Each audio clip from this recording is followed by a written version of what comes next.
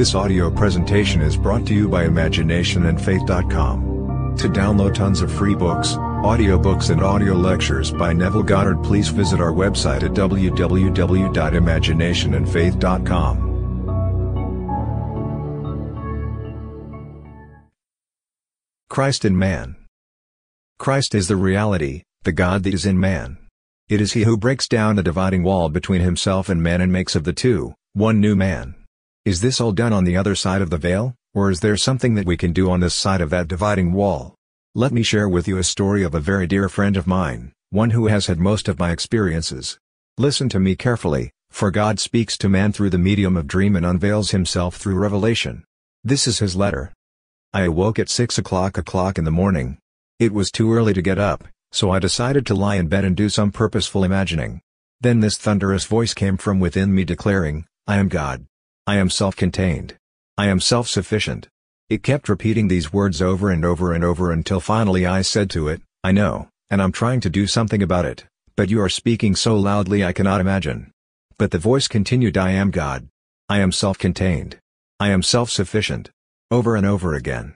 It seemed to me like rape. If you can't prevent it, relax and enjoy it, so I did, and fell asleep enjoying this declaration. Then I found myself in a vast desert of nothingness. Not a blade of grass, not a shrub, not a cactus, nothing but an infinite desert. I am holding some golf balls in my hand. I throw one and instantly a beautiful home and yard appear in Technicolor. I throw another and a second home and yard appear, this time with people around it. Taking another ball I threw it across the way and a wonderful pudding green appeared. Then a man at my side said, "Isn't that terrific? You put the ball right next to the hole." And I answered, "No, I don't do it that way.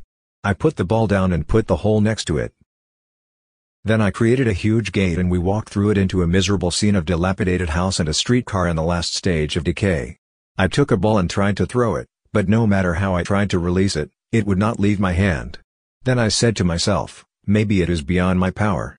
And as I contemplated this scene, the ball was released and the house was transformed into an ultramodern hotel as the streetcar became a streamlined bus which quickly moved away. It was so easy for me to create out of nothing, but when I came upon a scene out of the past, that I know to be a fact, I couldn't change it, for I couldn't let go of the past. But I persisted and I was eventually rewarded, as the house was turned into a glorious new hotel and the streetcar into a streamlined bus. Then he said, I came upon a scene which resembled the Miracle Mile on Wilshire Boulevard with an island up the middle.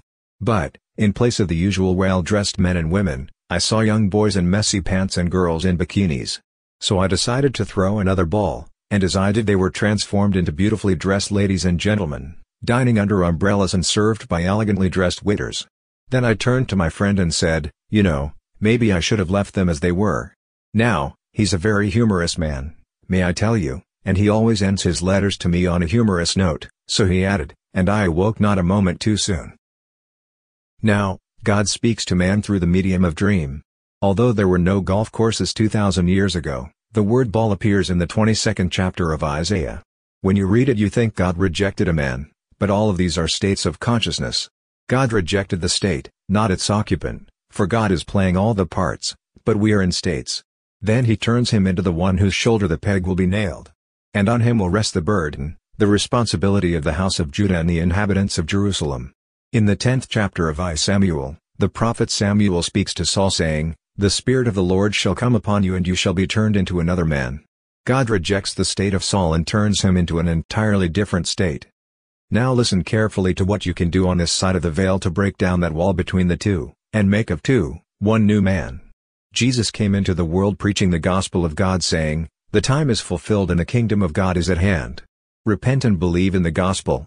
Believe my testimony, for all the promises of God have found their fulfillment in me.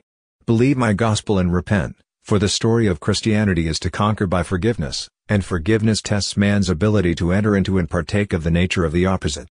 When you see anything in a dilapidated state it is a past state, old and fixed.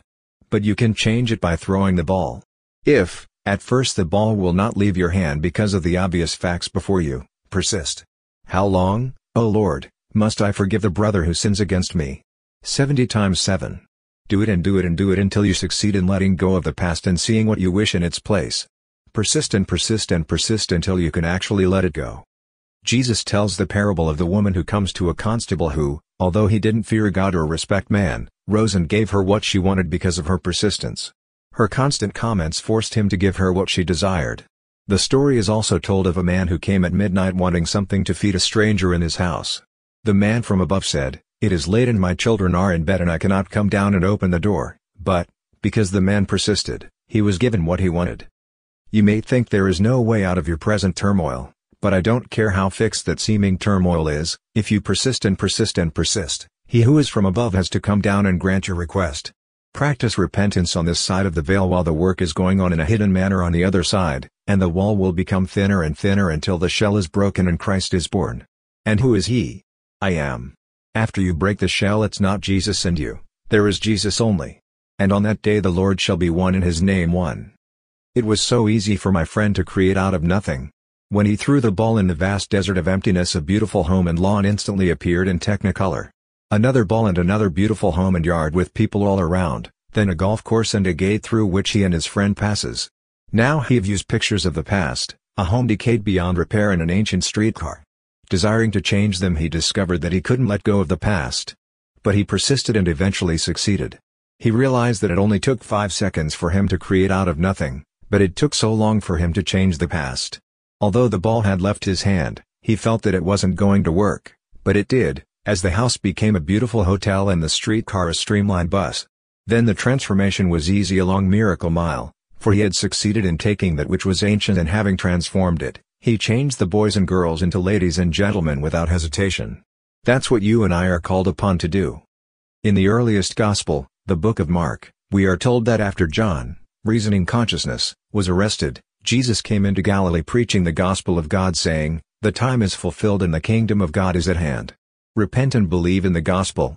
What he is saying is, believe my testimony, for all that I tell you is but the fulfillment of Scripture. Standing before you tonight I can say, unschooled, unlettered, unknown, uneducated by human standards, yet Scripture, the only reality in the world, has been fulfilled in me. Everything in this world will pass away, but God's word is forever and his word is being fulfilled in everyone. God is not condemning any man, for they are only states, and we must learn to distinguish between the occupant of the state and the state he occupies. God does not reject man, but the state, and puts man into another state. I know that since this man heard my message years ago he has been daily practicing revision. Revision is repentance and revision results in repeal. When you revise a memory that is fixed you have repealed it. He repealed the dilapidated home and streetcar. Here is the new man fulfilling the 22nd chapter of Isaiah. Although the word golf ball is not there, the word ball, that which turns upon itself and repeats a memory image, is. But, holding the ball in his hand, the symbol of God's power and wisdom, he persisted and exercised his power. You have that power. Test it by bringing a seemingly hopeless case before your mind's eye and revise it. Persist in revising it until you can let go of that ball by feeling the breath of relief because it is done. If tomorrow does not bring the confirmation, or next week, wait, for it is done. And in a way that no one on earth could devise, it will come into your world and you will see the results of what you did. So I ask everyone to practice revision. Revise the past. I don't care what it is, revise it and the past will conform to your dream of what it ought to have been and appear before you. Then the new man will rise within you and it will no longer be you in Christ, but only Christ. We are told in the 9th chapter of Ezekiel to follow the man who is clothed in linen. He will go through the city and leave a mark on the foreheads of men, women and children. Follow after him, and everyone who does not bear the mark, whether he be an old man, an old woman, a maiden, a young boy or a child, slaughter them and your eye must have no pity. Then, in the 22nd chapter of Revelation he turns and those who have the mark come before him. They see his face and his name is on their foreheads. That name is Jesus and Jesus means Jehovah. He only redeems himself. Don't think because of this strange imagery that there are those who are lost. Everyone, at a certain moment in time, is slaughtered because of the state he is in, but the plague goes on and he plays other parts and still, more parts, until finally he plays the part of the selected one. And in that final part the mark is on his forehead and the name Jesus is his own. So in the end there is Jesus only. Everyone will be redeemed. Infinite mercy steps beyond and redeems man in the body of Jesus. There is only one body, only one God, only one being, so when you are redeemed you are He. So tonight, begin to practice the art of repentance, for everything can be redeemed. Now, repentance is not to feel remorseful or regretful. I don't care what you have done, you don't have to feel remorseful about it. You had to do it because of the state you were in at the time. Repentance is practicing the art of moving into the opposite state. You don't feel sorry for yourself and wallow on some weeping wall when you repent. Your sins may be as scarlet, but through repentance they shall be white as snow. It does not matter what a man has ever done, he is only expressing a state. When in the state of murder he must murder, or in the state of the robber he has to steal. We condemn the occupant as though he did it, but he is in a state, which he entered wittingly or unwittingly. So Blake said, I do not consider either the just or the wicked to be in a supreme state, but to be every one of them in the state of sleep which the soul may fall into in its deadly dreams of good and evil when it left paradise following the serpent. Scripture tells us there are two things, which God finds impossible to forgive.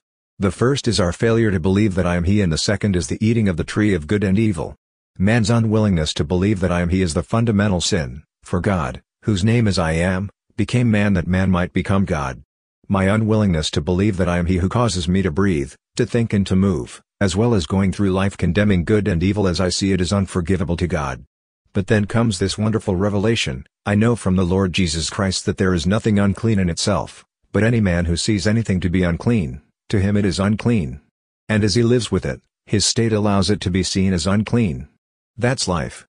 On this side of the veil let us practice repentance and transform any unlovely past. Let the mind store a past worthy of recall, for eventually everything that is unlovely is going to be destroyed, and although the mind seemingly vanishes, man does not, for man is God. In the real sense of the word, there is no death, for really nothing dies. The actor leaves the stage and seems to be gone, but he isn't dead, for the supreme actor is God and he is playing all the parts. The deceiver and the deceived are his. I have deceived and I have been deceived, therefore I am both. After I have played every state I am called upon to believe the testimony of one who has experienced Scripture, then to constantly practice this wonderful art of repentance. Repent and repent and repent. As you see someone in need, change him. That's repentance. You could argue with him, tell him it serves him right, that if he hadn't done what he did he wouldn't be paying the price, but do not condemn him. He is in a state and must reap the results of the state into which he has entered.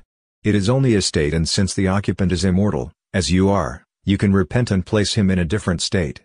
It does not matter what you have done, you are immortal, and one day you will hear the same words my friend heard. I am God. I am self-contained. I am self-sufficient. Right now that same voice is screaming in the depth of your soul. It hasn't stopped since the beginning of time, but the wall is too thick for you to hear it. But when the wall becomes very thin, you will hear it. He heard the words as the wall was breaking, making of the two one new man, thus bringing peace. That's what you are told in the 2nd chapter of Ephesians. I bring peace by breaking down the wall that separates the two. Have you ever lived in an apartment where the walls are so thin you can hear your neighbors whisper?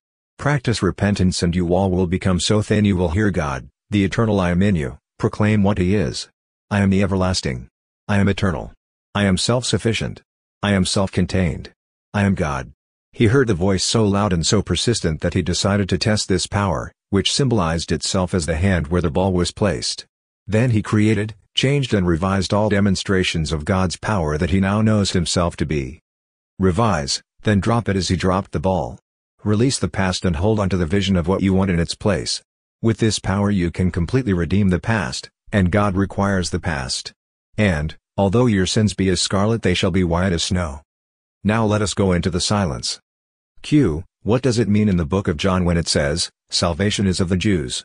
A. Christianity is the fulfillment of Judaism. Bishop Pike said, I am a Jew because I am a Christian.